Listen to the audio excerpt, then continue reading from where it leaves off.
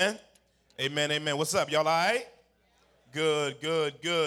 Well, welcome again to our afternoon gathering here at Epiphany Fellowship. Today we are going to take a break from our Ephesians series where we've been going line upon line, precept upon precept through the Lord's word as he spoke through Paul, the apostle, in Ephesians. Today we're going to do a State of the Church address, which we do really every year to kind of, from a visionary and directional standpoint, to kind of give you kind of like a really more so an air assault picture of things versus a ground attack. Sometimes you can get so in the grime of being a grunt on the ground and infantry for God that you're in the war and experiencing the war. You know, my father was in World War II and the Korean War. He was in two wars. He was shot in both of them, lost a kidney, Purple Heart, Buffalo Soldier, 91st Infantry, 24th Regiment. So he was one of them dudes that had a knife right here, a patch of grenades going across him, a big old backpack on, canteen on his side with some water in it, and some basic medical supplies, a gun, and he had to carry a mortar because he dropped mortars, so he had to know geometry. Amen. With a fourth grade education. And one of the things that he would tell me about, he said, son, when you're in the infantry, it's a monster. And you don't know what's going on because there's so many sounds around you that it's very, very difficult to see. But he said, if you up in the B-1 bomber, the big old joint with that drop like 90 bombs and napalm up out of it, he said, you can see a bird's eye view of the battle. Well, what we want to do today is we want to do a bird's eye view of the battle. Amen? So I want you to turn. We're going to be in the Bible, though. We're not going to just be talking about stuff. You know, here we like the scriptures. Amen? So turn over to Haggai chapter 1. The book of Haggai. The book of Haggai, very, very important stuff for us as we zoom in. And I believe God's going to zoom lens us. God's going to zoom lens us as we get a biblical bird's eye view on what God's up to and what God, we don't have yearly themes here. We're not against those. Like in 2011, we're going to live like we're going to heaven. You know what I'm saying? We try to live off of vision, not rhyming with the year. So because the Bible says that people without vision are unrestrained. In other words, if you don't have biblical direction, it's no telling what you would do. Amen, somebody.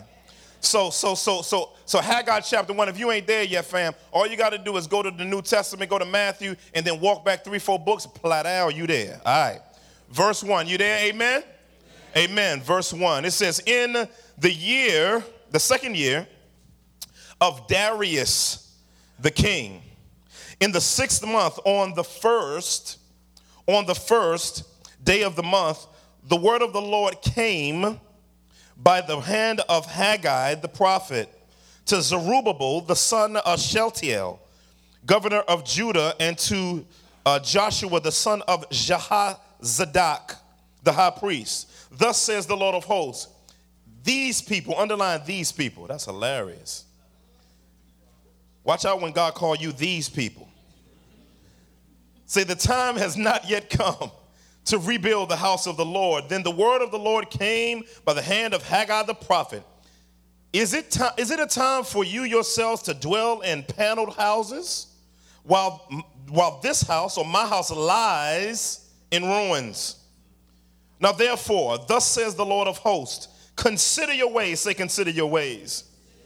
You have sown much and harvested little. You eat, but you never have enough. You drink, but you never have your fill. You clothe yourselves, but no one is warm. And he who earns wages does so to put them into a bag with holes. It's a lot of that. Chapter 2, verse 7. And I will shake all the nations, so that the treasures of all the nations shall come in. And I will fill this house with glory, says the Lord of hosts.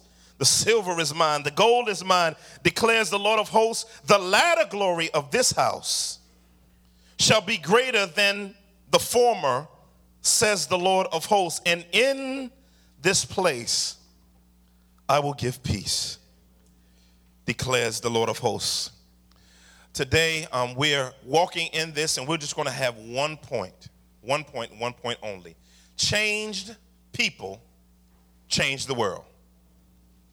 Changed people change the world. Many times in our life, we experience people that want to, and even we ourselves want things different, want there to be change in the world. And it's good to have some type of ambition about changing the world. I think that's the will of God, for the world to be changed. And ultimately, he's going to do that very forcefully and very sovereignly in all of his justice and his mercy. However, in the meanwhile, he has called the people of God to be change agents. And as they are change agents to change the world, one of the things that we see biblically is that God's first place of change is the heart of human beings. You can't bring to fruition something that hasn't been brought to fruition in your life on some level. And so Haggai is prophesying during the post-exilic period, a time in which the children of Israel, i.e. Judah specifically, they were given a time of discipline. Where back in Jeremiah chapter 1, you don't have to turn there, verses 3 through 10. I got my calling to ministry up out of that.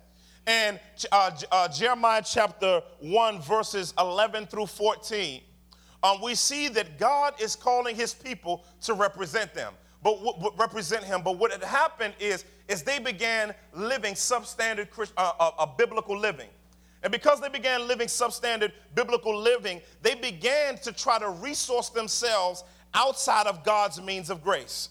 Meaning God's means of grace are the streams of a life that he has set up to flow blessing to our heart, blessing to our soul, and transformation for it. And he says, you hew for yourself cisterns, broken cisterns that can hold no water at all. But he says, but I am the fountain of living water. You're trying to catch water, but I am water. And so God is talking to his people, and he began to let Jeremiah know this is this is hard. That ain't nobody gonna listen to you, fam. That's a rugged ministry. But I want you to preach like they're gonna listen. And so of course they did not listen, and God sent them into captivity. They went into Nebuchadnezzar, Big Nebi came in and wrecked shop up on Jerusalem and destroyed the gorgeous temple that David had prepared and Solomon had built based on 1 Chronicles chapter 6. And so in light of that reality, they went into captivity because they worshiped everything that God created and didn't worship the living God. They stopped trusting God. They stopped believing God. They stopped walking with God. They started wanting to be more like the nations around them rather than being the distinct nation that God had called them to be. And so they go through captivity, and they're in Babylon. And then they go from Babylon over to Neo-Persia, where Cyrus came in and wrecked shop on Nebuchadnezzar's kingdom. And from there, Darius took over. And when Darius took over, based on verse 1, we will see that God laid on Darius his heart to let God's people out of captivity. Their captivity was God disciplining every believer that was in him in order to turn them back towards him. So there were 3 waves that left. Zerubbabel led an entourage, Nehemiah led an entourage, and Ezra led an entourage. But many of the people of God came back, but it was only a remnant, because many stayed because they wanted to stay in captivity, because they got comfort in captivity and didn't want to go to where God wanted them to go. Sounds familiar? And so here, it's been 14 years based on Ezra chapter 3, verses 14 through 16, around 11th verse starting, and then down to verse 16. And we see there that they started building the temple, and they only built the foundation. Then they got lazy and then just got a curtain and some twigs and made a tabernacle going backwards. And so God jams them up, because God is like, it's been 14 years and the center of worship has not been reestablished. And so what happens is God gets frustrated with his people and tells them, listen, you're more concerned about your personal preferences than my biblical principles. And so what they began to do is it said they had paneled houses. You understand what a panel house is. It'd be our equivalent of having an MTV Cribs type joint. You know what I'm saying? where they had, you know what I'm saying, fly shutters, it'd have been like granite counters in the crib, you know what I'm saying? They would have chariots with spinners on them. I mean, it would have been a nice spot. TVs, flat screens coming out by the sink, by the bed, and you're like, come on in, MTV, man, welcome to my crib. Fish tanks and carrying on, built into the walls. I mean, they had fly cribs, and God says, how is it that your stuff look nice? And you've invested in you, but there's been really no investment in my kingdom. And so what he began to do is he says, reason why there's no kingdom investment is because you want me to build life around you versus you building your life around me. And many of us are the same way. We want everything to be built around us. We want everything on our terms. We have a divine Santa Claus list for God and God's people. And if God's people and God doesn't listen to us, then we fall back until he's willing to submit to our authority. When I heard that he was the authority, that he was the glory, that he was the power, that he was dominion forever and ever. However, we want functional dominion over Yahweh. And so what God does, I like God a whole lot, because he does something smashed into me. He says, all right, know what I'm going to do? I'm going to start not letting stuff work out for you. He said, I'm going to just have an angel snip the bottom of your pocket so that as you're on your grind, you're doing your thing, you're on your grind, right? You grinding and carrying on, entrepreneur, right? Out there starting labels and doing the mixtapes and everything. He said, I'm going to stop y'all right now, and I'm going to make sure that nobody buys anything, no record label signs you, none of that. I'm going to close doors that and God starts closing doors on the people. Cats start getting hungry, working all these hours, and then they didn't make payroll. That's what the text says. Because God will do whatever he will to rebuild your life so that it reflects him being center. God is not concerned with you being a connoisseur of your own desires.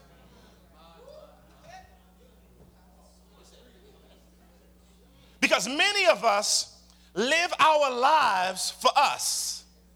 And God says, how dare you? And so he loves us enough in his love to interrupt us, to challenge us, and to shut up stuff. And what he's trying to do, listen, what he's trying to do is get your attention, to get you back, turning your face. He says, consider your ways. Say, consider your ways. Consider your ways there means to look at your heart. He said, I want you to look at your list. I want you to look at what you're building your life around, and I want you to stare into it, and I want you to compare it to what I say. And he says, does what you're building your life around equal me? And so he says, consider your ways. He says it 3 times throughout the book because he's talking about, notice he says ways, plural, not way. Because why? Broad is the way that leads to death, but narrow is the way that leads to life. Then he goes down and he does something as he called them to repentance. When God says consider your ways, he's calling you to change your mind about him and your life and turn towards him. Then he says in verse 13, he says, then Haggai the messenger of the Lord spoke to the people with the Lord's message. I am with you, declares the Lord. I like when God says that. And this is what he says. He says, and the Lord stirred up the spirit of Zerubbabel, stirred up the spirit of Joshua, stirred up the spirit of all the remnant, and they came and worked on the house of the Lord. So now God has stirred them up to actually begin rebuilding their lives from the inside out. Now, in order to build the temple, everything flowed from the temple. If you look back at 1 Chronicles chapter 6, what you will begin seeing is first we saw the first temple was actually a altar back in Genesis 12:8. Then we see that in Exodus, post the children of Israel coming out, it became a tabernacle of curtains. Then we saw in 1 Chronicles that it became a temple or a place of worship that was built with a more sturdy look, and it was a fly-looking place. You know what I'm saying? Pomegranates dipped in gold, wood. They had Lebanese wood, just hardwood floors all through the joint. And then they painted it over with gold, just melted the gold, melted, and wiped that whole thing down and make it look real nice like. And so right here, God is calling them to rebuild the temple. In other words, I want you to rebuild your life from the inside out so that you can point to me being the center of the community, the being center of your life, so that you're not trying to build your life, but you're pointing to the one and you're repenting before the one and you're committing yourself to the one who's able to rebuild your life for real, for real. And then we see the word stir there. Say stir. That's a good word there because that word in the Hebrew means to make something catch on fire. He says he stirred up their hearts, meaning he lit them with a fire. See, when God is the motivator, the sovereign motivator of a changed heart, when repented, see, they repented. When they repented, God lit their hearts up. Because I like when God does stuff beautifully. Whenever he snatches something from your life, he replaces it with something better. And so he snatched from their heart their wickedness. He snatched from their heart their own personal preferences and fired up their heart to do what he had called them to do. In other words, God, you're priority in my life.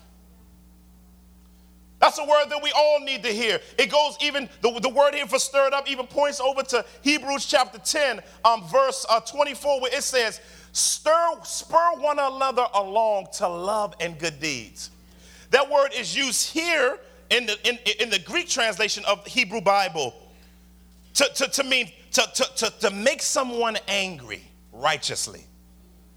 In other words, when the Christians in Hebrews 10 got together, we were supposed to gather together, and when we got in community gatherings, because of how God was hitting us up mutually through to one another's, we set each other's hearts on fire, and we became righteously angry about what hasn't transformed in the world.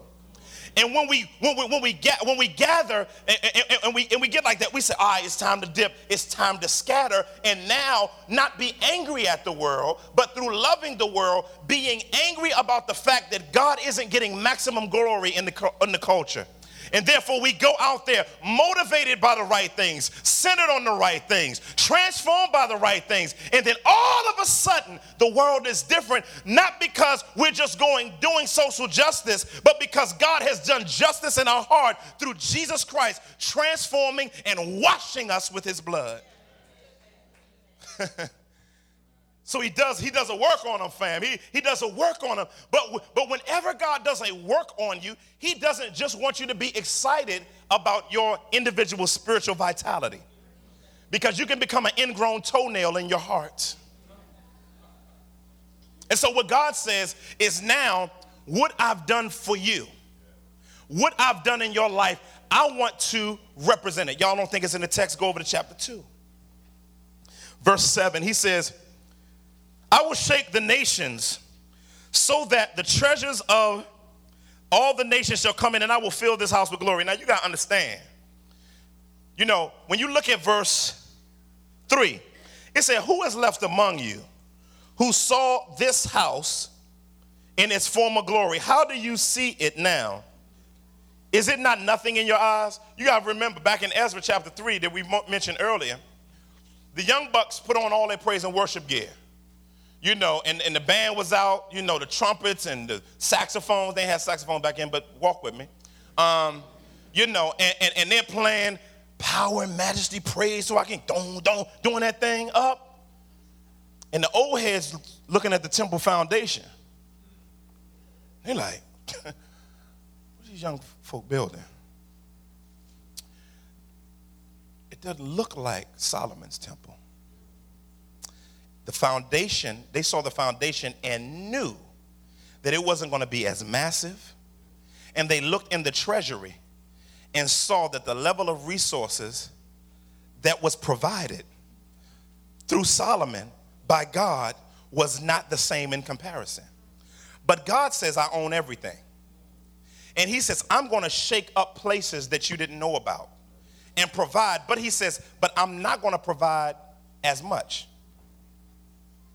He says, I'm not trying to make this temple look like that temple. He says, because he says, the latter glory of this house will be greater than the former. Now, the glory won't be in the silver and gold and in the diamonds and the rubies and the sapphires and the onyx. It's not going to be in that, because if you remember the old temple based on 1 Chronicles chapter 7, they were slaying hundreds of rams and lambs.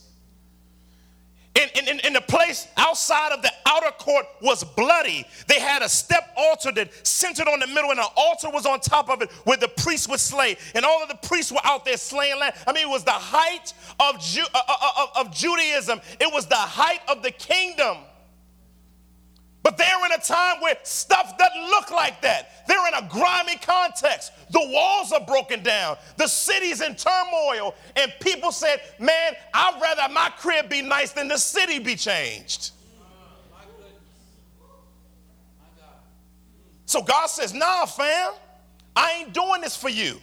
He says, because the latter glory of this house, he said, when I glorify myself in the way I'm not changing my glory, but I'm changing how people view it. Therefore, I'm using less to do more. He said, I'm going to get, so you got to remember, when back in 1 Chronicles 7, it says that the glory cloud of the Lord filled the temple, his Shekinah, to the point where they couldn't see. It was smoky and ashy all in that place and bloody.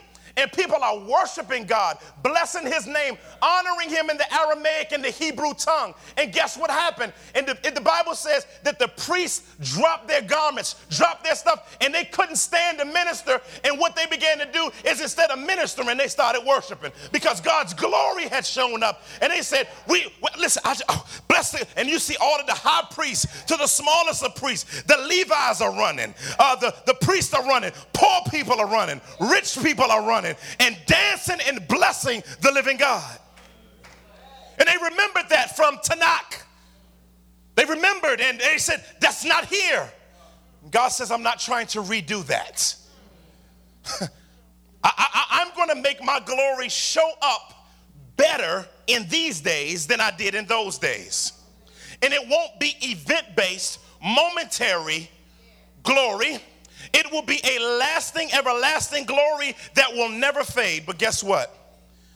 In Ezra chapter 10, the Bible says in the post-exilic period that the glory of the Lord never came back like that. Never did. Then about 402 years later, two parents showed up with 2 turtle doves and some pigeons, a poor offering. And there was a toddler walking in there, probably just saying Abba. Able to say Tanakh, probably at this point. Able probably to say Yahweh, and he's probably repeating everything his parents are saying, and he probably just learned to walk about a year ago. And the Bible says that they took him in the temple that Herod had redid, but they didn't know who he was because the Bible says in the beginning was the Word. Somebody ought to hear me.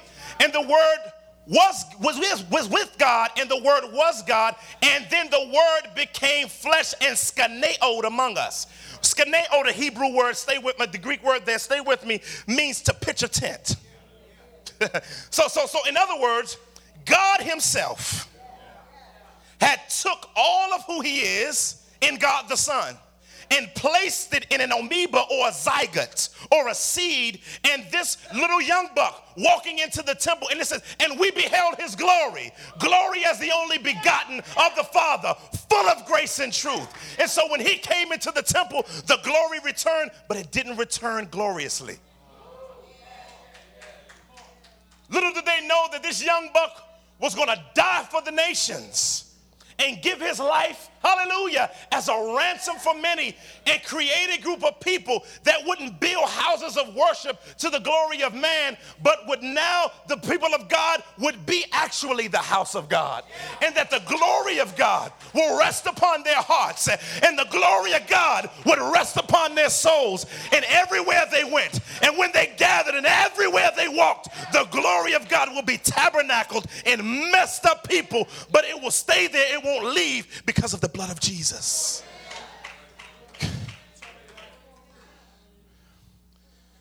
And then he says, and in this place, I'll give you shalom.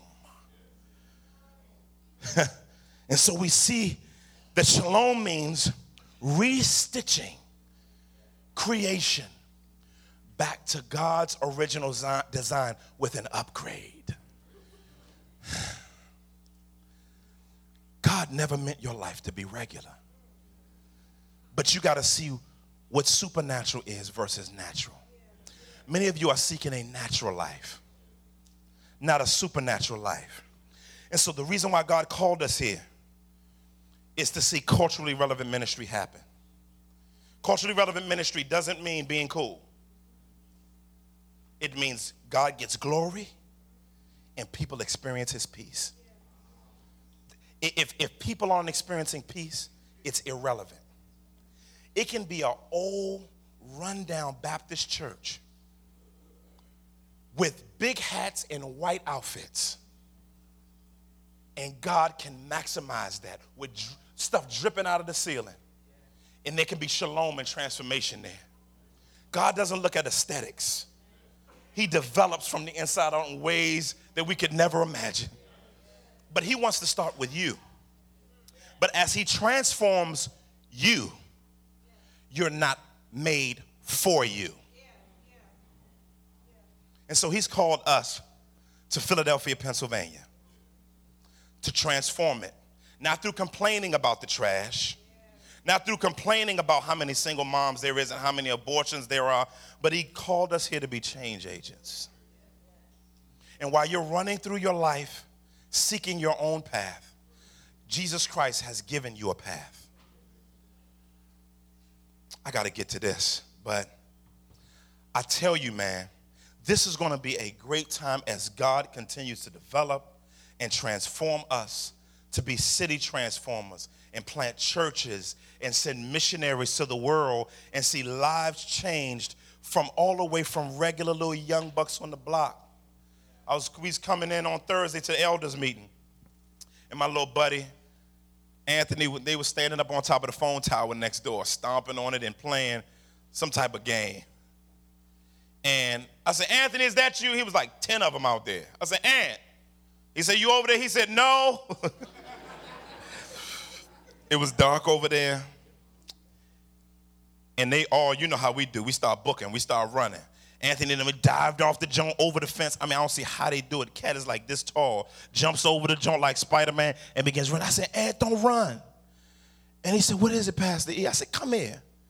And I said, bring your boys over. And we started talking, man. I said, yo, man. I said, don't run. Y'all good, man. Y'all can play on the yard all y'all want, man.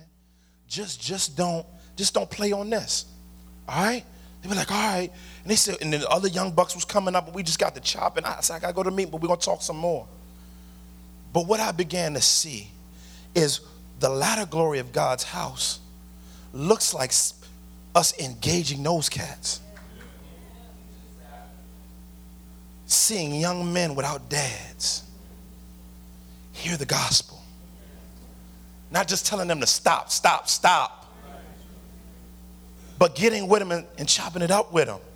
Pouring into your life. Can you imagine young buck growing up going to temple with Jesus on his mind, walking from the brownstone down the street, what's up, y'all, talking to y'all, and you had a hand in his development through Jesus Christ? So that's what we're about. If you're about something else, you're going to struggle here. Because Lord, I got to get to this. But this is what it hopefully is going to look like. This is our motto here. This is why we're here. To show off the glory of Christ where? Yeah.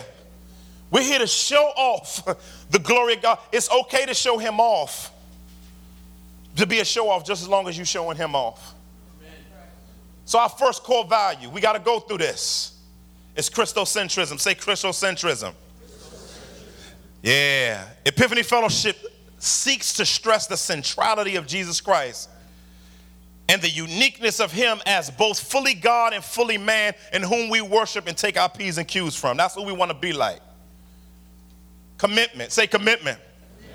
Epiphany Fellowship is committed to the teaching and being obedient to the biblical doctrine by making disciples through the power of the Holy Spirit in order to see Christ formed in the lives of the body. Community, say community. Yeah, don't get tired on me. Epiphany Fellowship gathers in large and small gatherings for Bible study, preaching, teaching, prayer, encouragement, and accountability. Our desire is that people would do life together as well as scatter through the city to engage lost people with the truth of the gospel in a loving and truthful way. Conversions. Yeah. What do we mean by this? Acts chapter 42, verse 47 said, and the Lord was adding to their numbers daily those who were being saved. We value people hearing the gospel through both life and lips. Won't believe in that. Well, I just live right and I'm just going to show them the gospel. But Romans 10 says, how would they hear without somebody preaching to them? So you got to say something at some point. Amen. I was at this thing the other day, it was driving me nuts. People just talking about I live, and people ask me. It don't work like that. It's both and, not either or. So we value them going from spiritual death to spiritual life. Colossians 1, 11 and 12. Once they are transformed by the gospel, that is hearing repentance of sin and the holiness of God and turning towards him and believing that Christ died for their sins in their place. The gospel power, we use various means of discipleship to serve them in growing from spiritual infancy to spiritual maturity. To seeing them grow from spiritual infancy to spiritual maturity. So from spiritual death to spiritual life, from spiritual infancy to spiritual maturity. That's the process. So culturally relevant ministry. So Epiphany Fellowship seeks to communicate the timeless truth of the Word of God, the gospel, in an ever-changing context without changing the content of the Word of God. So we're looking at 4 areas of ministry. 4 areas of ministry we have is community life, we have connections, worship, creative arts, and stewardship. And these areas are going to play a role in how God continues to move us forward in the latter glory being greater than the former. And we want to see some transformation. Amen? So all the elders, each elder has strategically, based on the vision of the church, have strategically within their areas developed a trajectory for us. I'm a visionary leader. Many of them are developing leaders. And then we have deacons and volunteers as managers of ministry. And so our life groups, all our community life ministries are geared to implement each other in one common goal, making healthy disciples. So through this, you're going to see, majorly, these are the areas that we're looking at. Our life groups, 3130, man-to-man, life coaching. 2 Become One. Life coaching will continue to meet needs, and we're going to begin opening up to the community. Life coaching is our counseling area. Also, 3130 has reorganized and man-to-man to restart in March with an emphasis on biblical manhood for man-to-man. And, of course, our 3130 is already going. 2 Become One continues to grow. And so they're doing excellent at our premarital stuff. And so what we want to do is we got like 90% single people. Amen. So what we want to do is we want godly people to meet godly people. You don't have to go to eHarmony. You can come to church. I will pray in the Holy Spirit right now. And meet somebody. And it's okay to meet Christian people and to like them. Amen. And try to holler. You can. With some accountability, though. Or we got a nice little space prepared out back if you wild out. It's in the Bible. Beat up those.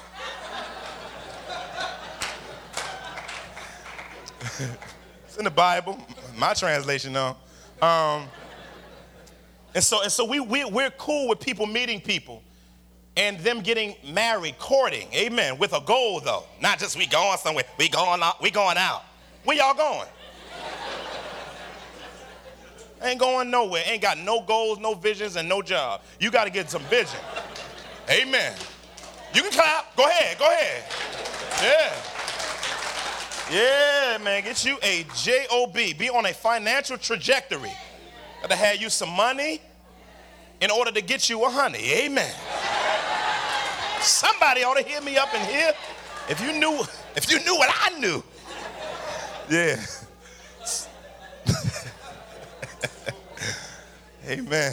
Amen. So we value that. So we know that this is going to be a courtship environment, but that don't mean you go from girl to girl. And you don't go from man to man. You need to clearly state your motive. I'm going to park here for 1 second. Can I park?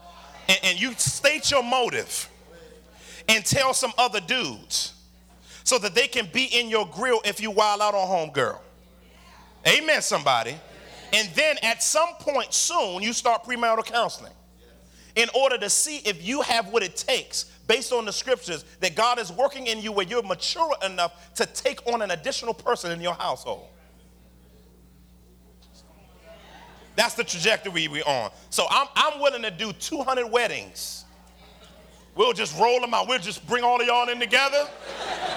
Nope, y'all will be one another's bridesmaids, everything. We just go, hit y'all all up and go at it. You know what I'm saying?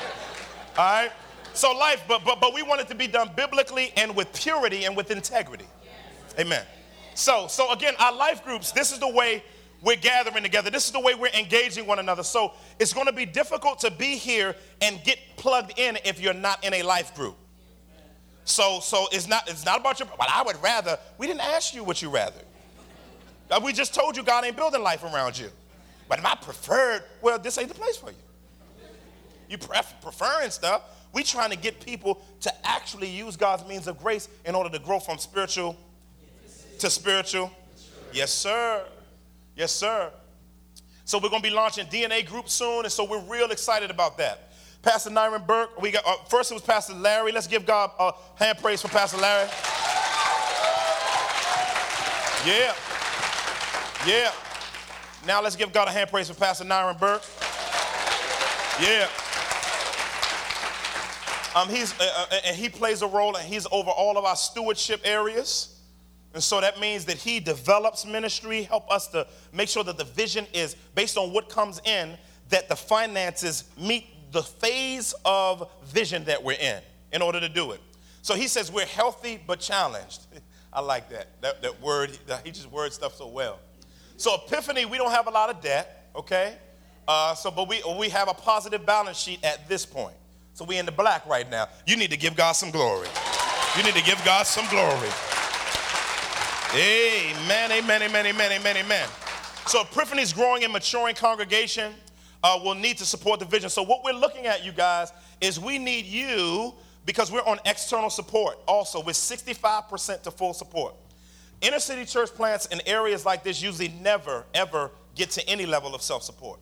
So we're 4 years old, and God has that 65% from the inside, approximately 35% from the outside. And so what we're going to need to do is we're going to need more and more of God's people developing in their financial trajectory so that they are tithing and offering so that we can wean ourselves off of external support. As we wean ourselves off of external support, you ain't giving so I can get a Bentley. Okay? I don't even touch money. Okay? He's over all of that for us, so I ain't trying to get no Bentley, no new suit, none of that. You know what I'm saying? Trying to be fly some cow and telling you how you can get it and fleece you. We're not trying to fleece you, all right? We're trying to see the latter glory be greater than the former. Amen. And so we have a great accountability process with our finances. So the Lord, the gathering has increased by 29% in relation to how many people come. We're excited about that. We're about 450, 500 right now. And so that's been great. And so overall income has increased 7.2%. And so, but we need more staff support. One of the things that we're going to need heavy in this upcoming season as we begin our student ministries, which we're going to be talking about in a minute, we need Pastor Kurt to be on full-time staff in order to facilitate our Epiphany kids. We're going to talk about that in a second, but our Epiphany kids stuff and all that, and we need Pastor Nyron on staff. Amen. We need them full-time committed to the work of the Lord here so that we can go to the next level because we're about to plant Epiphany Camden. And because, amen. And so that's one less full-time pastor on staff. So we need to be able to bring another full-time pastor on staff. So this stuff has purpose and direction in mind as we look at money. So we don't just ask for money just to ask for money. It has biblical purpose to it. Now, we're challenged in some areas because we've grown numerically, but we haven't grown exponentially financially. We've grown only 2% financially. Because you know what happens when more people come. Guess what increases? Needs increase, right? Since needs increase, the finances didn't grow to meet the needs of the new people that are gathering. So what we need is we need several things in place. We need God to begin helping us to reach and engage and see middle to upper class people beginning to come.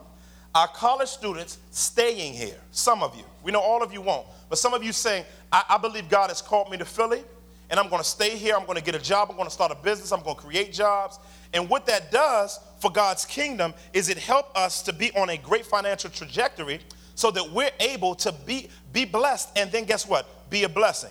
20% of our internal giving goes back out. That's why we're giving to the general budget of Epiphany Camden $20,000 a year per year, okay, for the next 3 years. And then we'll reevaluate by then based on where we are and how many churches we can plant after that. But this is very, very important in relation to that. And so what we want to do is we want to do more ministry, but it's going to take resources. Amen. So, last but not least, we saw that some of these were some of our challenges. I already kind of said that. And so Pastor Nyron already laid out for us also how are we responding to the challenge. We live within our means. That means we don't get in a bunch of debt. We live in based on what God gives us so that we don't go out of our means. We don't get a credit card and spend money we ain't got. Amen. Amen. And so we had to actually cut some expenses, but I have to, because of my role as vision, one of my roles is fundraising. And so we have what's called second tier partners. Usually for the first 3 to 5 years of a church startup. Y'all still tracking with me? Usually the first 3 to 5 years of a church startup, they're helped by what we call anchor donors. We had one church give us $100,000. We had another church give us $120,000. 2 or 3 churches did that. So over the years, God blessed us the first 4 to 5 years to have $1 million come through here to do ministry. Amen? Now, what's important about that, though, what's very, very important about that is now we have to begin, I have to raise a second-tier partners for the next 3 years, and our goal is to be self-supported in 3 years. That's our goal. Okay, and so we're looking for partners, and we just had one jump on last week. Praise the Lord. For Portico Arlington. Portico Arlington jumped on board last week. I got several meetings coming up in the next few weeks with several things. It's going to be crazy what the Lord's going to do, though, through his work. So we're excited about God's mercy and God's grace. So we had to cut some things, which is understandable, so that we can live within our means. And that's what we had to do in order to honor God by not living beyond our means. But one of the other things that we had to do also is our life groups have to be the center of how we care for people versus just coming to the center to make sure that that's done. So we want to develop more leaders, and we want to do ministry more creatively, which God has blessed us to do. Now, student ministries led by Pastor Kurt. Let's give God a big up for Pastor Kurt. Next fall, our after-school program is starting, so cats won't have to hang on the outside. We got a big old gym upstairs. Basketball courts, basketballs, everything. And we're going to start an after-school program with tutoring, mentoring, everything. And so with that in mind, we're also developing a youth night that's going to be bi-monthly, which is going to be great for us. We're going to have Bible study, and we're going to engage. We're going to have mentoring. We're going to have live music, the whole nine, in order to engage lost people in the community, lost young cats, right? So that's going to be starting next month.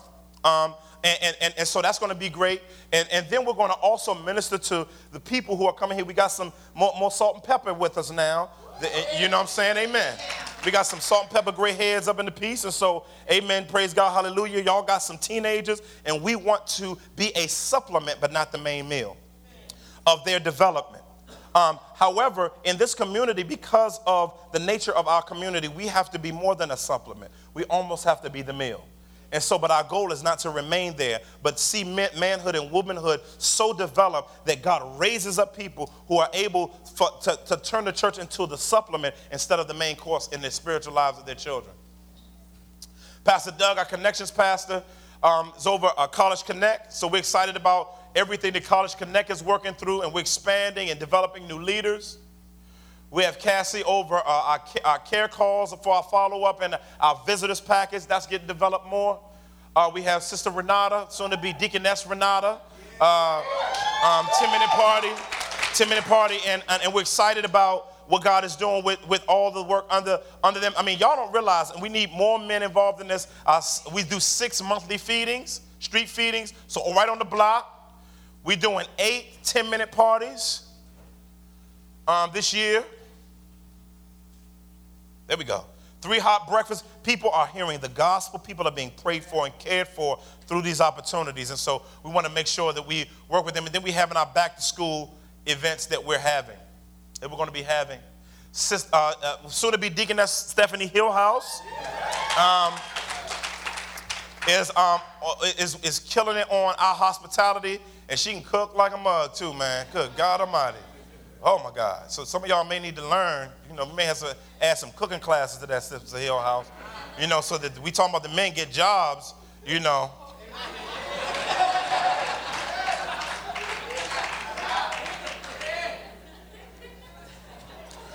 If you burning oodles and noodles, there's a problem. Ramen noodles getting burnt. Help us, Lord. Brother Concepts, he's running our point of connection, doing a great job at that. We're going to keep us with visibility. Our bookstore, we're going to do book signings. Excited about that.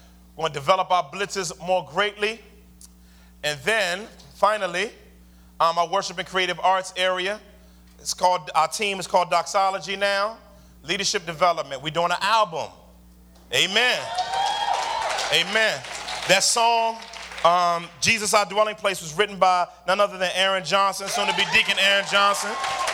Killing it, killing it, killing it, killing it. Sound area, technical development, whole nine. We're so proud of these guys. Dela Cruz, Ant, Sam, all of those guys that work on that. We bless God for them. I don't know if some of y'all noticed, but Dela Cruz, in order to be on time here, has slept here, him and Sam sometimes, in the building, to be here. And so we want to bless. Let's give God a hand praise for the brothers, man. Amen. Amen. We got to take this. I also want to give Sister Michelle Stewart a hand. Let me tell you why. Because she has done a very, very disciplined. I know this is a little long today, but just we're going to be done. But we just got to acknowledge God using folk, man. And Sister Michelle Stewart has been doing a phenomenal job with what she's been doing with children's ministry under leadership of Pastor Kurt. Also, our drama area starting under soon-to-be Deacon Gesho Warwood. So we're excited about that. IT Media is going to be working on our branding. Whole nine is going to be online community. Going to be some great things. Relentless Dance Team. We're going to be doing dance development, outreach with connections. Last but not least, and we're done. Pat out, right? Last but not least, a big picture is the elders have given me the green light in concert with all we're doing to start a ministry called Thriving. Thriving will be an international ministry, not to give me a platform, but to actually develop urban scholarship so that African Americans and Latinos can contribute to academia as professors. Number 2, we're looking to specifically engage African American Latinos. I speak at a lot of events for church planters, and most of that is mostly white events, which I don't have a problem with. But one of the things my heart is burdened for is inner city church planting among lost people groups, especially among African Americans and Latinos. And so what we're going to be doing is we're going to be starting a church planting center right here. Pastor Doug was the guinea pig for that. And so since it worked out well, the elders gave me a green light. The elders gave us a green light for us to start a church planting center right here, to be able to develop scholarship and to be able to do that type of thing in relation to developing guys. Because I was abnormal because I had to, and I'm going to close on this, I had to go out of my context to learn how to do everything. I had to go out of my context to go get my master's degree and learn in suburban churches, and then and go get my doctorate, and then come back into the context and thaw out and then relearn how to contextualize all of, I mean, this is not the brag, but this is just to let you know, I had 8 years of post-undergraduate education. But I learned it in a different environment. So, and so when I came back, I had to thaw out and relearn how to engage the urban context. So what we want to do is we want to replicate what Jesus did, not separate discipleship from missionality. Therefore, keeping African Americans and Latinos in the urban context while they get urban theological education and be interns and residents full-time and be developed and plant them out and do ministry. We got more on it. I can keep going. I'm going to stop right here because I need to. And so we just want to bless God for his work. Let's put our hands together for the work of God. Amen. Work of God. So we're going to pray. We're going to pray. And we want you to pray about all this stuff. We want you to keep it lifted because it's so important. Keep our mission trips for our college students in prayer. Those who are going to be going on mission trips. We want to keep all of this stuff lifted in prayer. What's beautiful about this is we are able to do much more and beyond our years of development based on God's work, not merely us being cool and able to do something. It's because the latter glory will be greater than the former, and God uses lesser to do greater things through so that he can get the most glory out of it. Amen? Father, we thank you for this time. Thank you for this opportunity. So we pray and we praise you that you're wonderful and you're worthy to do work. So God, in the mighty name of Jesus Christ, we honor you and bless you that you who began a good work in us will complete it to the day of Jesus Christ. And so God, we pray that you will complete your work in us. In Jesus' mighty name we pray. Amen. Why don't our men come? Fellas, come on and come. And we do communion every week. We're going to go ahead and do communion, which is what we use to culminate every gathering because Jesus wanted us to do this often. And so what we want to do in relation to this is every week we celebrate him. So we welcome anyone who is in Christ, who trusted Christ as their Savior, to participate in communion. But if you're not in Christ, we're not trying to single you out or treat you any kind of way. Because this is a sacred and even a sacramental time, we would ask that you would let these elements pass so that those who are in Christ can celebrate the Lord who they have believed in. Amen. Let's get ready to celebrate communion right now.